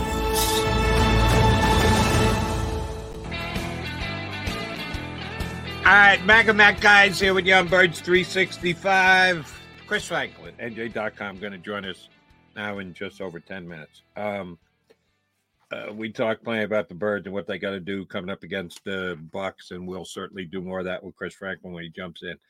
Do want to get this in, John, and I don't want to run out of time at the end of the show because it's something that I get into arguments with every single year, and I hope that's not the case this year, but I'm pretty damn sure it's going to be. The Eagles, as soon as they finished their last game, we knew who they'd be playing not only this upcoming Monday night, but all of next year. The schedule is already set. That's done by I guess it's a formula that they use, and it's rotating. And there's people think that the NFL stacks the schedule. Yeah, we got to wait till April to find out when the games are. Games on short weeks, long travel, everything. There's some debate too. But the actual strength of the schedule itself on paper is known as soon as the season ends. And the Eagles now have a second place schedule. No, they blew the division. No, it's now 19 years. The same team hasn't won. But the Cowboys got to play a first place schedule, and the Eagles got to play a second place schedule. So you got to keep that in mind, Eagle fans, if you think you get screwed somehow with the schedule this year. By the way, you didn't. They're already saying they got screwed. I haven't seen. Oh no, I'm just anticipating that's the okay. case because you get a percentage of fans who do that every year. The world is against stacking it against Philadelphia. There are only 3 games on a 17-game schedule that is actually dictated by how you played the year before. I think people overemphasize the toughness and the ease of a schedule. Well, first thing first, you got to get out of your division. And no team has been able to do it 2 years running in 19 years. So it is something that's apparently very difficult to do. History tells us. There's only 3 games all next year that will be dictated by the fact that the Eagles played a second place schedule, but people would make it sound like and make you believe that, oh, it's all dictated. No, it's not. They play the NFC South 4 times, all 4 teams. So do the Cowboys, so do the Giants, so do the Commanders. They play the AFC North, all 4 teams. So do the Cowboys, so do the Commanders, so do the Giants. The only 3 games that they have next year that are dictated by the fact that they finish with a second place schedule, finishing in the NFC East are the Packers, the Rams, and the Jaguars. Second, by the way. That's how it works. Right. You play your division, another full division in the other conference, another full division in your own conference, and then 3 games are dictated by the fact that you finished second and those 3 other teams finished in second place. It used to be just the other 2 in your conference. Now, because they went to 17 games, there's one division in the other conference, not the one that you play the whole division, one of the other 3, and that's on a rotating basis. So this year they got the Jaguars. On a scale of 0 to 10, 0 being, oh my God, they got so lucky. 10 being, oh my God, they're going to be so tortured because of it. How would you rank those 3 opponents? The others are locked in stone. There's nothing you can do about it. You don't find out who those other teams you're playing because you finished with a second place schedule. How do you think Rams, Packers, and Jaguars? And I know I'm asking you to evaluate all the way into next September. Well, there's a whole bunch of shit that's going to go down between now and then. Yeah, exactly. But I'm asking you to do so. I think it's a tougher second place schedule than normal because I think Jacksonville struggled down the stretch. But I'm still a big Trevor Lawrence guy. The Packers, I've been a Jordan Love guy for. I thought he was going to turn into a pretty good quarterback, and I think he's going to keep getting better. And then the Rams, obviously, with Sean McVay. We'll see where Matthew Stafford is. But I will say, and you're right, people overrate the schedule. It used to be a little bit more important than it is now when it's structured. But if you think about it, what are the Cowboys? The Cowboys are 12-5. The Eagles are 11-6. Those 3 different opponents. And when you play that first place schedule, in theory, if teams are good, but then, from that standpoint, you see guys go from worst to first every year in this league. And there's teams that weren't in the playoffs. I think 4 teams not in the playoffs is this crazy consecutive year streak. So everything changes so quickly. It's so overrated, strength of schedule. But it is more difficult when you get a first place schedule. It is. And the Eagles saw it this year, by the way. You mentioned the Cowboys, and that's the direct correlation that everybody's going to come up with. You said you thought the Eagles playing against those second place team a little harder than usual. You might be right. I'm a little bit more down on Trevor Lawrence than you are. I'm not calling him a bust, but he appled up. He kind of choked. And I'm not ready to anoint Love to the level that I'm a big Jordan Love guy, man. I think he's going to be really good. I do. I'm not ready to go there yet. But the teams that the Cowboys will be playing that the Eagles won't are the 49ers, the Lions, and the Texans. That's pretty significant. If you think the Eagles' second place schedule is difficult, how about the Cowboys' first place schedule? Well, that's why I said there's no 49ers, doubt. the Lions, and the Texans. All you have to do is look at the Eagles this year, and why is look at all the first place teams, and it was a more difficult schedule. Dallas is up again. That's the reason 19 straight years. Yeah, they got to play now. Who knows? Maybe Ben Johnson leaves Detroit, and maybe they fall apart, but they look pretty good. The 49ers look pretty good. And what was the other team? Texans. CJ Stroud. He's only good. He's only going to keep getting better, not worse. So yeah. Did I give you the stat? I know I gave it out on CBS. I think I gave it out on WIP. I might have given out here yesterday. I saw this over the weekend for CJ Stroud. When he finished up the season, he had over 4,100 passing yards, which for a rookie is just outrageously good. And his interception percentage ratio, which means how many passes get picked for every pass you attempt, was less than 1%. Yeah. For every 100 passes he threw less than one interception. In the history of the National Football League, this is not just rookies. This is not just the last 10 years. This is the history of the National Football League. One other quarterback has had a year in which he's thrown for 4,100 yards and had an interception ratio of less than 1%. And remember, by the way, as we go, we're going to have plenty of time to talk about the draft, but CJ Stroud posts the worst S2 cognitive test score of any quarterback. Don't get me going on C2. We'll lose the last 40 minutes of the show. But McMullen, you should know who's the only quarterback in the history of the National Football League before CJ Stroud who threw for 4,100 yards and less than one interception per 100 passes. I have no idea. He's one of your guys. Stafford? No, it wouldn't be Stafford. Cousins? Didn't play much this year. Don't know. As in, got hurt on the fourth play of the game. Yeah. Oh, Aaron. Oh, well, yeah, Aaron. Aaron Rodgers. Aaron Aaron Rodgers. Aaron doesn't throw interceptions. No, Aaron never does. I always say, Aaron's a kook.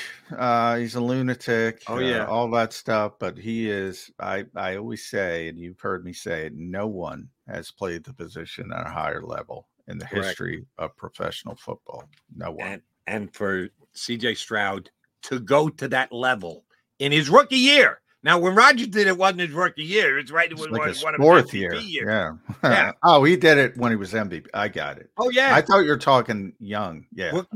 No. John, every quarterback in the history of the National Football League. Yeah. I got every year, every quarterback, it's only happened twice that a quarterback threw for 4,100 yards because some guys don't throw a pick all year. But they only throw 20 picks. So you're not getting 4,100 yards. They only throw 20 passes. So to accomplish 4,100 yards total passing and only throw less than one pick per 100 throws, it's only happened twice. Rodgers once, CJ Stroud in his rookie year once. That's just off the charts good. All right, he's McMullen. I'm McDonald. We're expecting our buddy Chris Franklin to jump in with us. Where will he be? Will he be from the home office? Will he be? He's not outside. It's cold out. I just got back in from taking out the dog. winter's here, guys. We actually No, it's going to get hot now. The rain is coming in. It's going to get hotter. It's going up to like 50 something. 50? Yeah.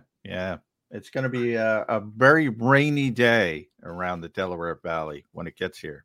You know what that means for me? I'm going to have to go put air in my tires. Do you have the same thing on your goofy tires? That if it gets down below a certain percentage, it goes up with the heat, down with the heat. That you get the blinking idiot light that tells you one of your tires is low. Yeah, it's the Tom Brady effect of the footballs. Yeah, the cold affects the yes, it definitely does. If it's going to be going up and down, then I'm going to have to go put air in my tire. We get hot air every time our next guest joins us. Is he listening yet? He's looking at like, what the hell? Chris Franklin from NJ.com is going to jump in with us. He's next here on Birds 365. Go to get your game on. Go for the beers. Go for the cheers. Go for the hit and the hits. Go for the stakes and the stakes. Go to get your parlay on. Go to get your party on. Go for the scene. Go for the screens. Go for the gallery. Go for the win. Go to Ocean. Visit theoceanac.com to plan your visit. At Pond Lehocky, we've recovered billions of dollars for our clients, and we're confident we can do the same for you. With over 250 years of combined courtroom experience, we've helped over 100,000 injured clients obtain some of the largest settlements in Pennsylvania. One conversation is all it takes to help you and your family get back on track. If you've been injured in an accident, give Pond Lehocky a call. They're carving them up and good play calling along the way. First and goal at the 6.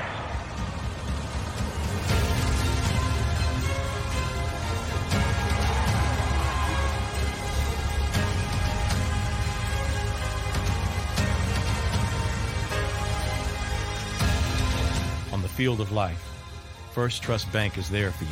Champions on 3. 1, 2, 3. Because Philadelphia dreams deserve a Philadelphia bank.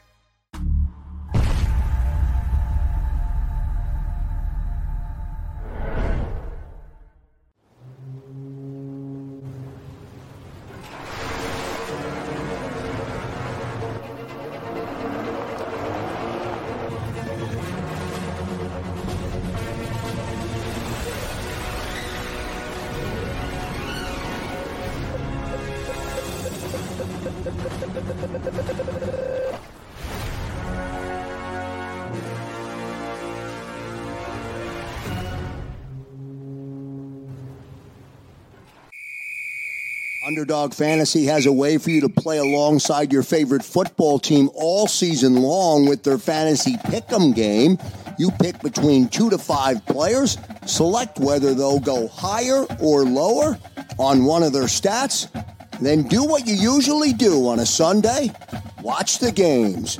You can win up to 20 times your money in a single game by going 5 for 5. It's a fantasy game, and the Sports Betting Show wants you to get involved. Go to UnderdogFantasy.com. When you sign up, use the promo code WIN, and Underdog will double your first deposit up to $100. That's UnderdogFantasy.com. Use the promo code WIN.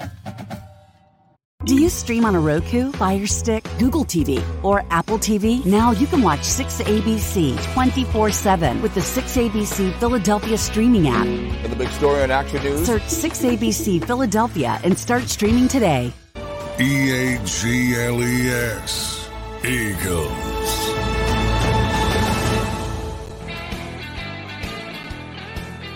You got Mac and Mac, John McMullen and Jody McDonald, and we have Chris Franklin from NJ.com from his home office. Looking good there, Christopher. Appreciate you coming on with us today. Anything embarrassing above and beyond Eagle performance happened in the MetLife press box this week that you can rat out McMullen or Martin Frank or anybody else for it? Yeah, rat out somebody else, Chris. Yeah. Well, the fact that that we exist, we didn't have seats. We didn't have a stock seat. We didn't have seats. Guys, talk about mailing it in. The New York Giants mailed it in. My God, they didn't even put up a seating chart. Well, they did have a seating chart, but they thought only the members of the Philadelphia Inquirer were showing up. They thought, Yeah. I guess they thought 6 Philadelphia writers were showing up. Nobody else had a seat in the press box. So was Scramble Nation, everybody get the best seat you sit can? wherever you want. Yeah, really? Sit wherever you want. Yeah, I had to sit far. I sat far just to get a new angle, just to see something different. But I was like, wait a minute, like I'm like I scanned in, I'm allowed. Like, what's going on? Like, I thought I was gonna have to start doing it from like up top, like I did it for the for one of those college bowls down there in the Boca Raton Bowl. I had to sit outside in the rain one time because I was in an auxiliary press box. I'm like, we're gonna do this again. This is gonna be fun. Do it from a comfy table in a cafeteria. They got nice TV screens there. You can watch. Yeah, they're it. good. Yeah, they're nice. Oh, there were plenty of seats. That wasn't the issue because a bunch of people, obviously, week 18, they're mailing it in, but they didn't even put the names down on this. There were plenty of seats. That wasn't the issue. The point is they usually, they usually direct you where to sit, and the Giants were like, we're 5-11. Who cares? Who cares? I just want to belong somewhere, guys. That's all. I just want to know where I'm going to be. I just want to belong somewhere. What the heck? Well, you sound like you're more concerned than some of the Philadelphia Eagles are, and that's just flat out wrong because they've been putrid for a month and a half now here. Yeah. I get it. I don't want anybody coming out and going, we stink, and this guy's not doing that right, and the coach has no clue. I'm not looking for a crash and burn moment. But are you surprised by the fact that no one has had really anything creatively to say about what the Eagles need to do to get right and get this ship turned around? I'm not predicting a Super Bowl by any stretch of the imagination, but it'd be really nice to win a playoff game against Tampa this week. And I've gotten nothing from the coaches, from any of the players on this team as far as potential corrections that this team can make. Am I being overly judgmental? No, I mean, I'm just waiting for somebody like I've been talking around. Maybe it happened. I don't know. I'm waiting for somebody like maybe throw a speaker or something around just to rattle it up to try to get a spark into this team because it feels like for his last couple of weeks, it's just like, well, we're in the playoffs. Okay, we'll turn around. We'll just flip the switch and ready. And it's like this weird flat line right now. And I'm waiting for somebody to go like, okay, yeah. I mean, last week we saw practicing. We saw everybody's loose and just having fun, thinking that was going to be the thing. But we saw what happened when they came out that way. So I want to see that. Well, I'll tell you what's going to happen, Chris. They're going to play the hits. And I saw BG, Mr. Optimism, obviously, and BG's great, phenomenal guy, but he was just on with Jody's other employer last night. Yep. And, he's talking about nobody believes in us, backs against the wall, underdog mentality. Lane Johnson's going to have the hat out. Jason Kelsey's going to have it. Nick's going to wear it. Nobody believes in these Philadelphia Eagles. They're going to go down that route again. They're going to play the hits. Is that enough? Nobody believes in us. Maybe it works for the rookies because they haven't seen it yet. It's like, you know what? Yeah, this works. But yeah, you can say all that. You gotta find it. You gotta actually do it on the field. And can it work for some of the schematically for some of the stuff? Like, can you go? You know what? We're going to stop it so that way nobody's going to be in between the numbers. Yeah, but you hope you get that in the defensive room or some of the coaches' room or something like that because that's where I think a lot of it's going to matter. And I think for some of the players, I think it is. They're going to ramp it up just a bit, but so are the Buccaneers because they've been in this situation too. So, nobody believes in the Buccaneers either. By the way, nobody. The Eagles are favorite. They're favorite. So nobody believes in the Buccaneers. I just thought it was funny. I knew they were going to go down that route, but there's a bunch of there's 4 guys. BG, Dallas Goedert. Now after the game, Dallas Goedert said something kind of weird that basically, they were waiting for the playoffs and kind of mailed it in like the Giants press corps, not press corps, but PR staff. They mailed it in down the stretch.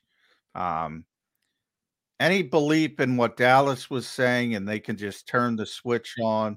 And then you had Chad Ochocinco coming out of nowhere saying, "Oh, the Eagles are playing possum." What is going on? They're playing possum. What? Come on. This is the greatest possum act ever, by the way, if that's what they're doing. Yeah, if they were winning these last, like, if they won, like, if they went 3-3 down the stretch and then the last two were losses because they're playing vanilla because they didn't want anybody to see what they're really doing, okay, maybe I can believe that. But they've been looking bad when they had a lot of stuff on the line. Right, So yeah. I can't see them playing a lot. I can't see them playing possum or anything else like that for. I mean, I love Club Shay Shay and everything else, but I don't know if there was something else going on, like late 90s kind of delirious for that one. And when Dallas got to say that, I was like, I'm not. I think he made me misworded or something, but yeah, I don't. Nah, you still had, even last week when you still had the number 2 seed line, even if you pulled them in the second half and then everything went downhill like that way. Okay, I get it.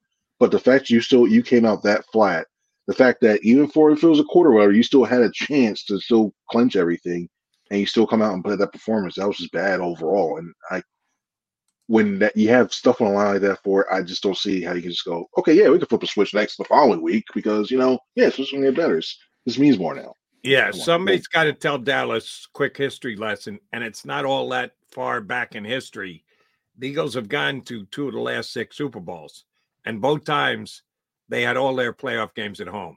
So you're playing possum there, big guy, and just waving goodbye to home games? That's not the brightest strategy I've ever heard, Dallas. I'd rethink that one if that was actually the way you were thinking or anybody else on that team did. I did see this morning, Chris, and we're all trying to figure out ways how to get the ship turned around and right and everything else.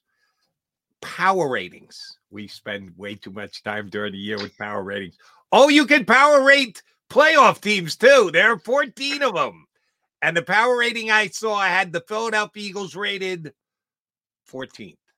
Last. Out of all the teams in the postseason, they actually take into consideration the way they're playing right here, right now. They got the Eagles 14th.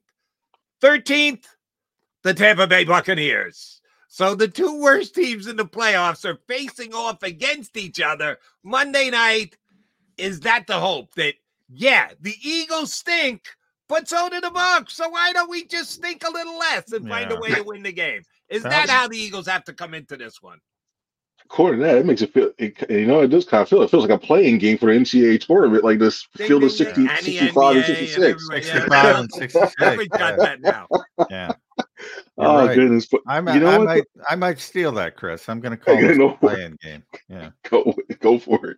Looking at this, it does feel like, because we were all scoreboard watching Red Zone and everything else. And you're looking at the Bucs offense. I know Baker was hurt, but still you have pieces, and it was like not look good. Dave Canales is getting head coaching interviews. Maybe he's not going to be focused. Dave Canales. Yeah. He's not going to be focused. Yeah. Was Monty Osiport involved in that? No, I'm just kidding. That stuff. But when you look at that, when you look at everything else, I just look at that they can't score. They're having offensive issues themselves. But the thing I see is at least their defense is stopping somebody.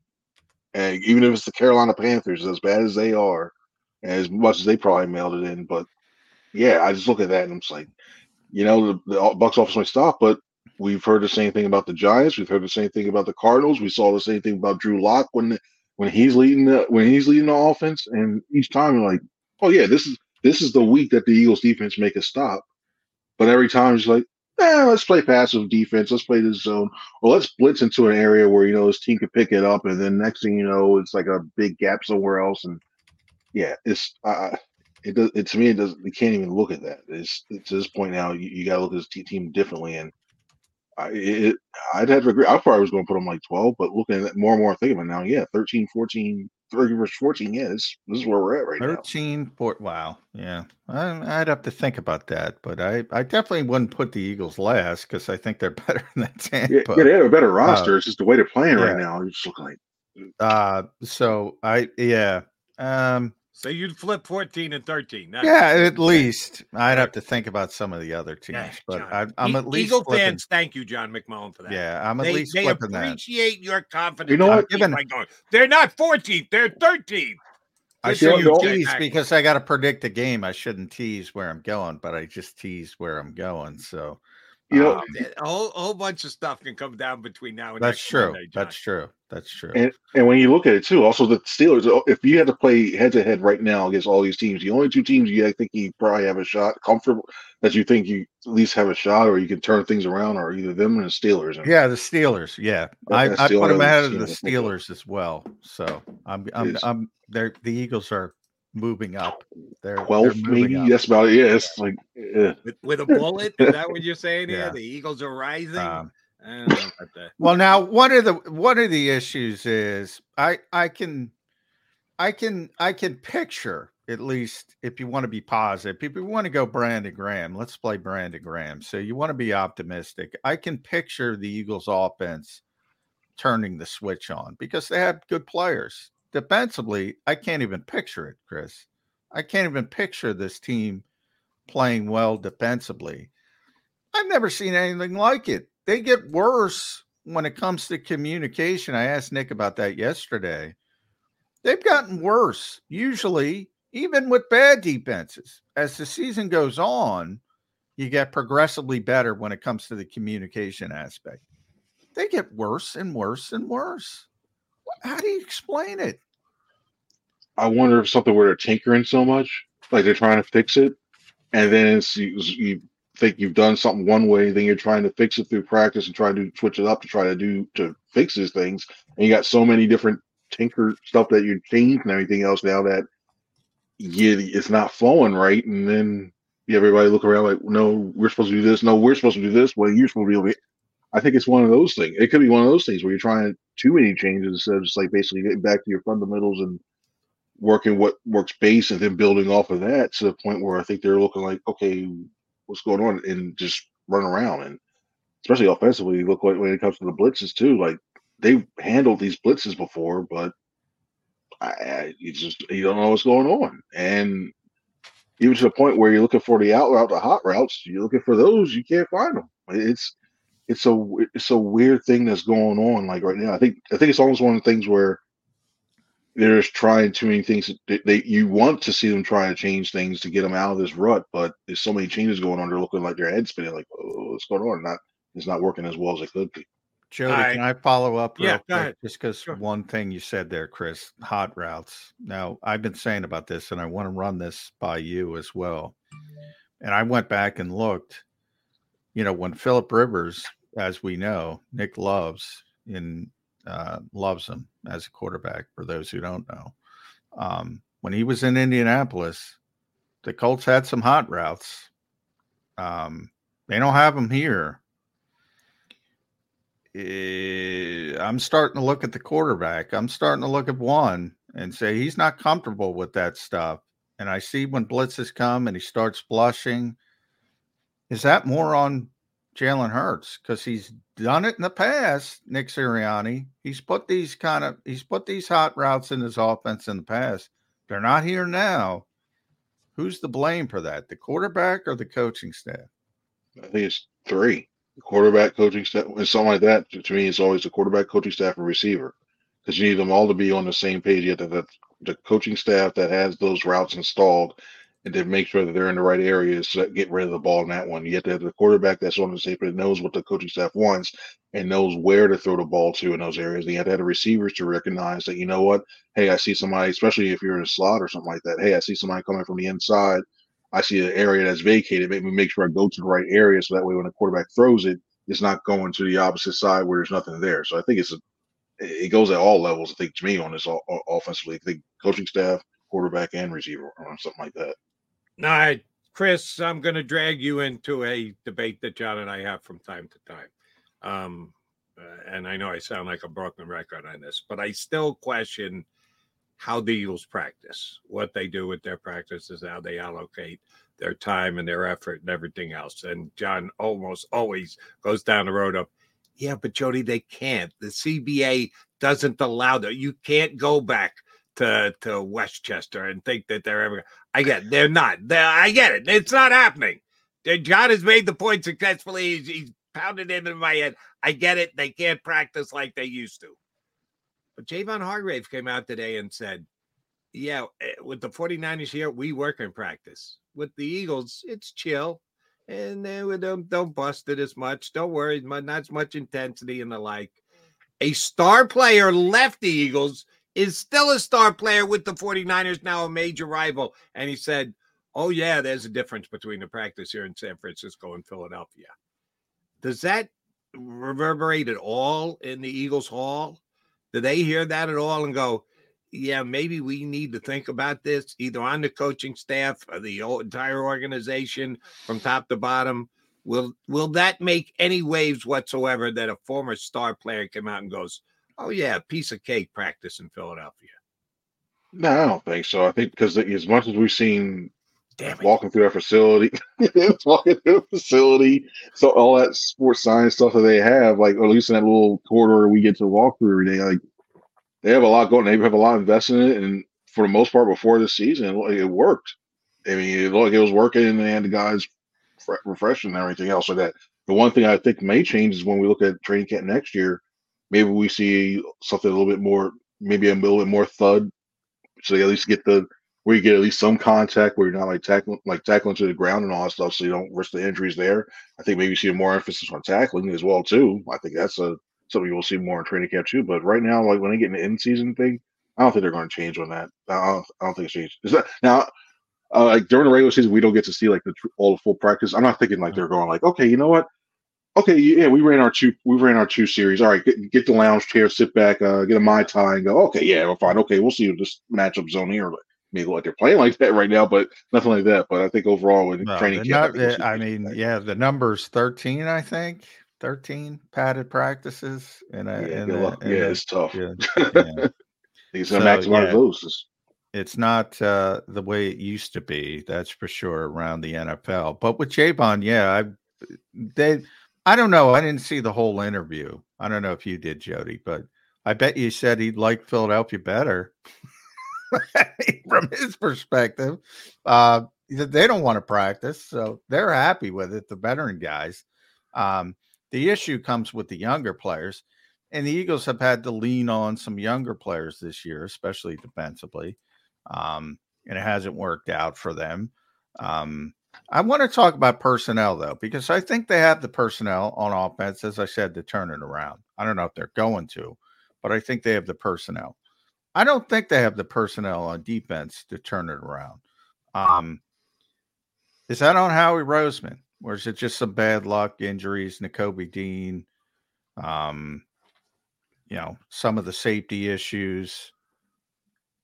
Or is it just he made some mistakes?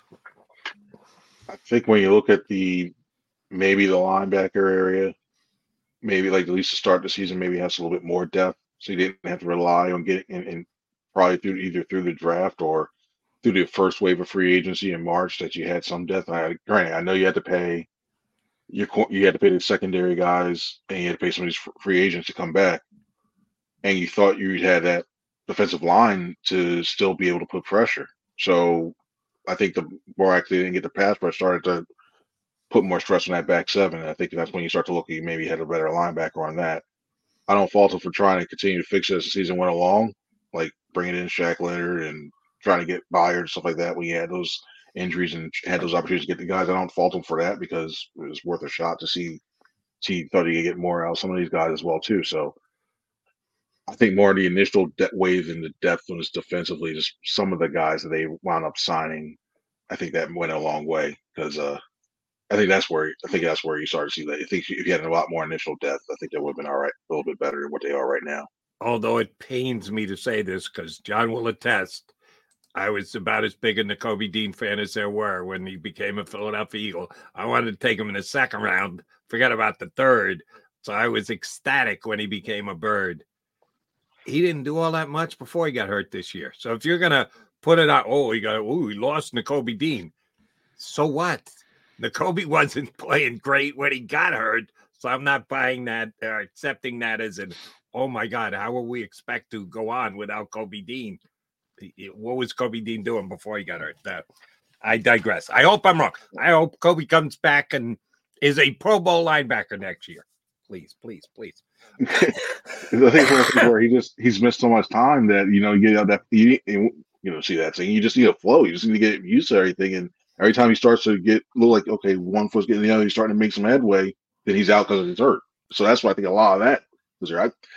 Like, if you ask me about that for the first couple injuries, I'm like, all right, cool, yeah, so that. Now, especially with the plantar fasciitis stuff, and that takes a long time to heal, as we can see and we can attest. And looking at that, I'm really starting to worry. So down to the point now, you got to use. Yeah. You look like using one of your second round picks to use it on him. You got a linebacker again. He's becoming an injury plagued player. All right, let me quickly swing the pendulum completely in the other direction. Quez Watkins didn't do enough last week to make the Eagles believe that he's still a confident wide receiver in the National Football League. It's a playmaker. He was the Eagles' biggest playmaker last week on Sunday. He was. He really was. Like the deep route or I guess the sideline he dismissed. Okay, yeah, I get that. But everything else. Nice, to be fair to Quez, that was a hell of a nice. That was he went up and got that touchdown. Yeah, he did. He high pointed the football. Here's my thing with Quez. In all seriousness, I always say, and I've used this analogy with Jody before, to the baseball utility guys. Some guys, if they are only, and I'm going old school because baseball's changed so much, but they would play like once a week, and a lot of guys couldn't, get up and not have those consistent at bats and perform. And there were certain guys who could do it and be really representative and were solid utility players, as they would call them. I think Quez is one of those guys who needs the football to be any kind of success. And when he gets one or two opportunities every now and again, he can't do it. So it's not going to be meaningful here because they have AJ and Devontae. But I think when he goes somewhere else next year, I think he's an NFL player. I think he is. Do you think he's good enough to be an NFL number 2? No. If you're saying he needs action to realize his highest potential, he can't be that fill-in part-time guy. Where is he going to go and be the number 2? I think he could be a legit number 3 where they get some passes his way and he could be fine. I think he'd not be behind a a Smith and a Brown. Okay. I think he's an Aguilar type where he's not just, if he doesn't use them on screens and go routes, if you use them in some areas, I think he can have a type of career like Nelson Aguilar's had. That's where I think he's. Yeah, I think he's all right. Like there are other teams. The Eagles don't get the ball to the third guy. There are other teams that do. The third guy you'll see all over the league. He's got like 40, 50 receptions, and they get consistent traffic each week. I think he would be better in that kind of role. Not that he'd be great, but I just think he's a legitimate NFL player. I think he's fourth in this offense because they want to get Dallas Goedert involved. When you hear about the 3, Brown, Smith, and Goddard, and then now he's fourth in this one too. So. Yeah, the volume wise, it's slower. Like, when he goes somewhere, because I can't. And I don't even know if he will, because he did nothing this year. So I don't think anybody's going to be breaking down his door saying, "Oh, we got to get Quez Watkins to be part of our offense." But if there's injuries and he gets a chance, like he did, it was a meaningless game, but he looked a hell of a lot better when he was getting involved than he does when he's. Sort of an afterthought. All right, Chris Franklin, I need an end of season regular, hopefully playoffs, things turn around. Evaluation of an Eagle player. Missed 3 games, 59 catches on 83 targets, 592 yards, 3 touchdowns. That's Dallas Goedert. And the coach told us the offense runs through Smith and Brown and Goddard. Goddard is not only third, he's a distant third. Why? I think it's an underachieving year for Dallas Goedert. If you disagree, please do so. If you agree, if you can give me some reasoning as to why Dallas Goedert put up the middling numbers he did all year. That's my blind spot. For the life of me, I'm looking around like the type of routes he's run, the type of how he's being utilized and everything else. I don't know. Like, he's had a couple drops here and there, yeah. But I also look at the way they use them. Like, allows reception for on like screens or within like 10 yards and stuff like that in the offense. I think his strength is really getting toward the seams. And when teams started going cover 4, they can't really run that seam route. You have to run those sits and stuff stuff left, they start running cover 3. I think he's a great weapon to have, and this team's not playing it.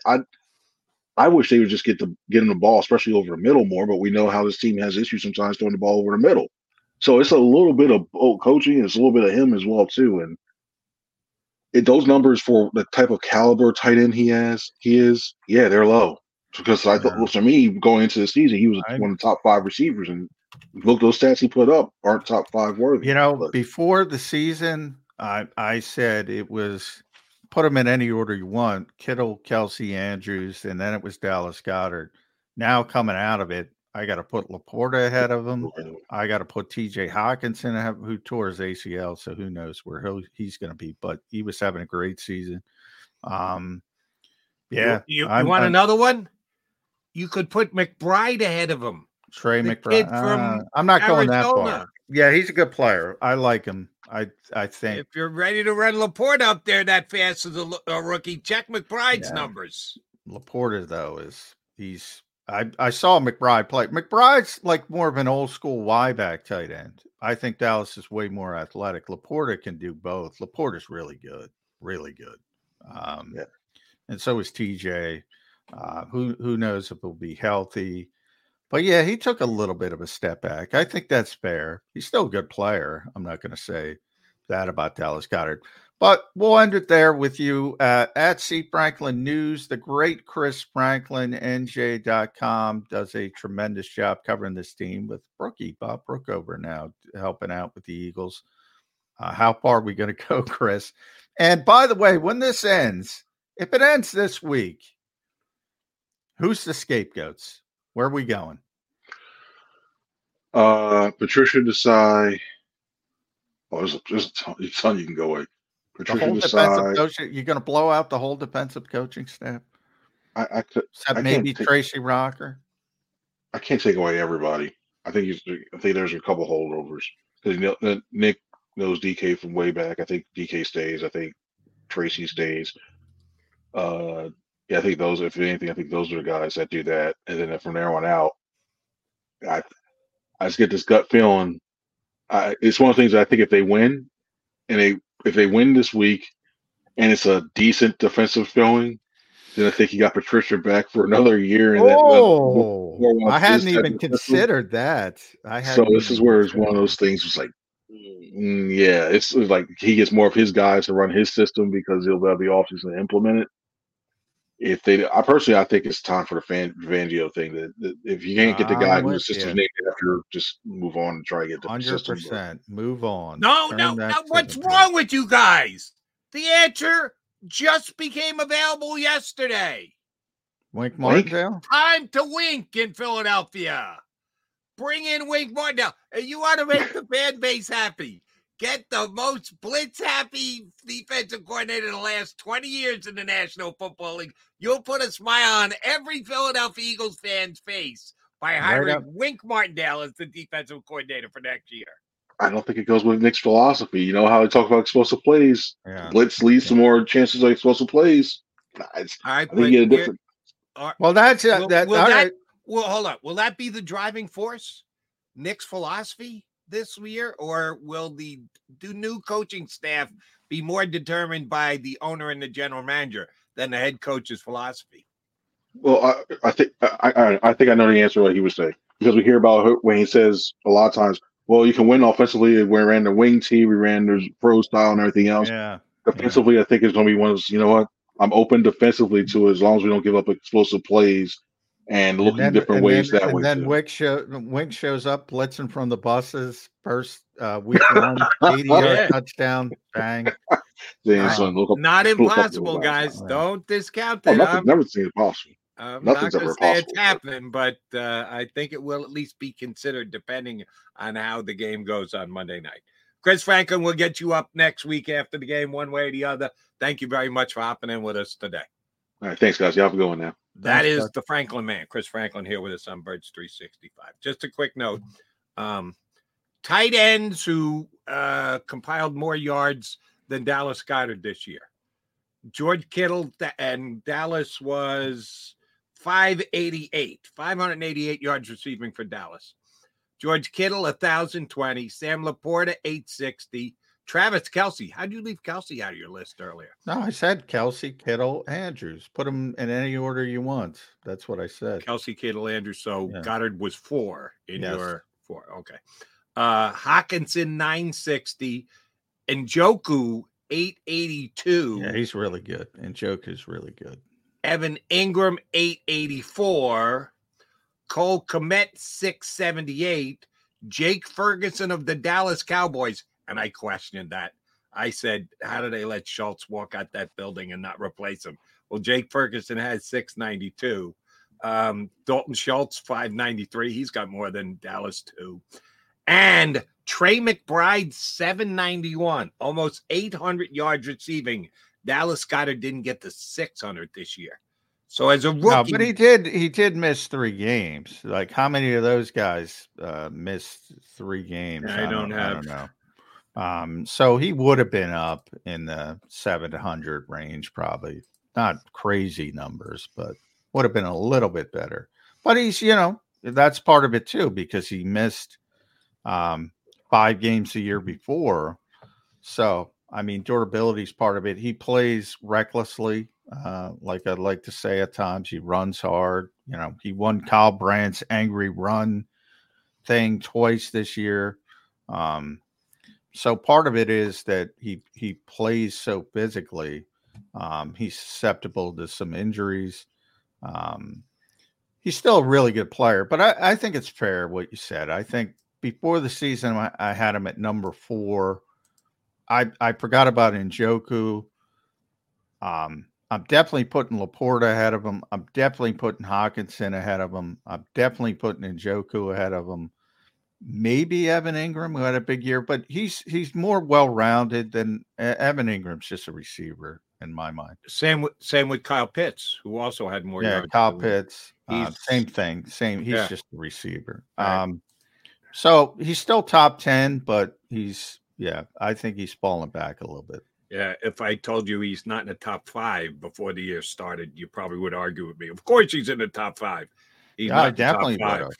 I had him at 4. I definitely, he's definitely not in the top 5 now. I definitely Laporta, Hawkinson, and Njoku, bang, bang, bang. And those 3 guys at the top are still, and Mark got hurt, but he's still a great player. Agreed. All right, he's McMullen. I'm McDonald. We come back, put a bow on the show here on Bird Street 65.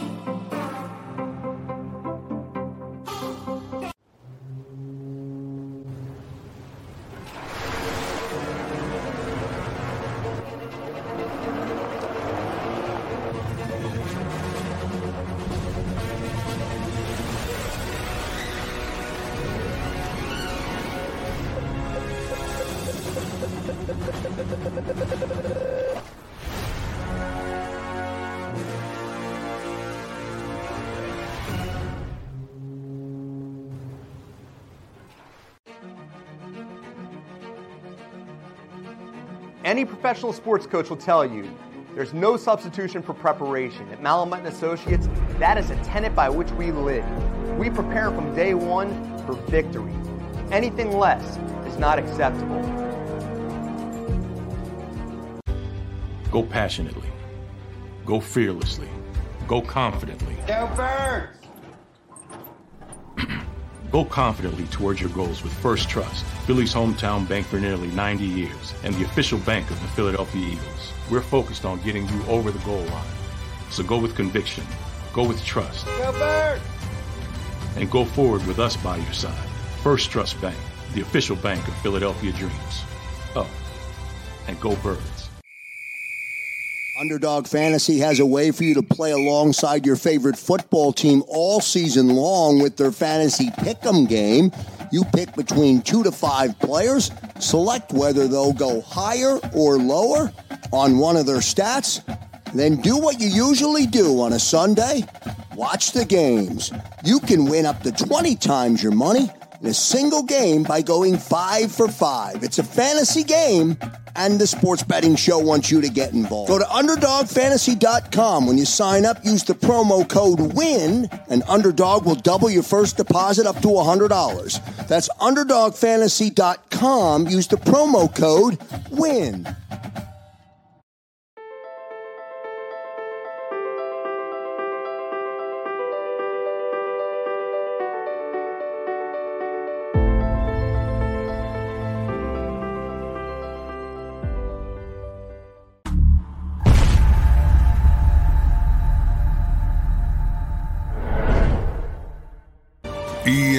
EAGLES, Eagles.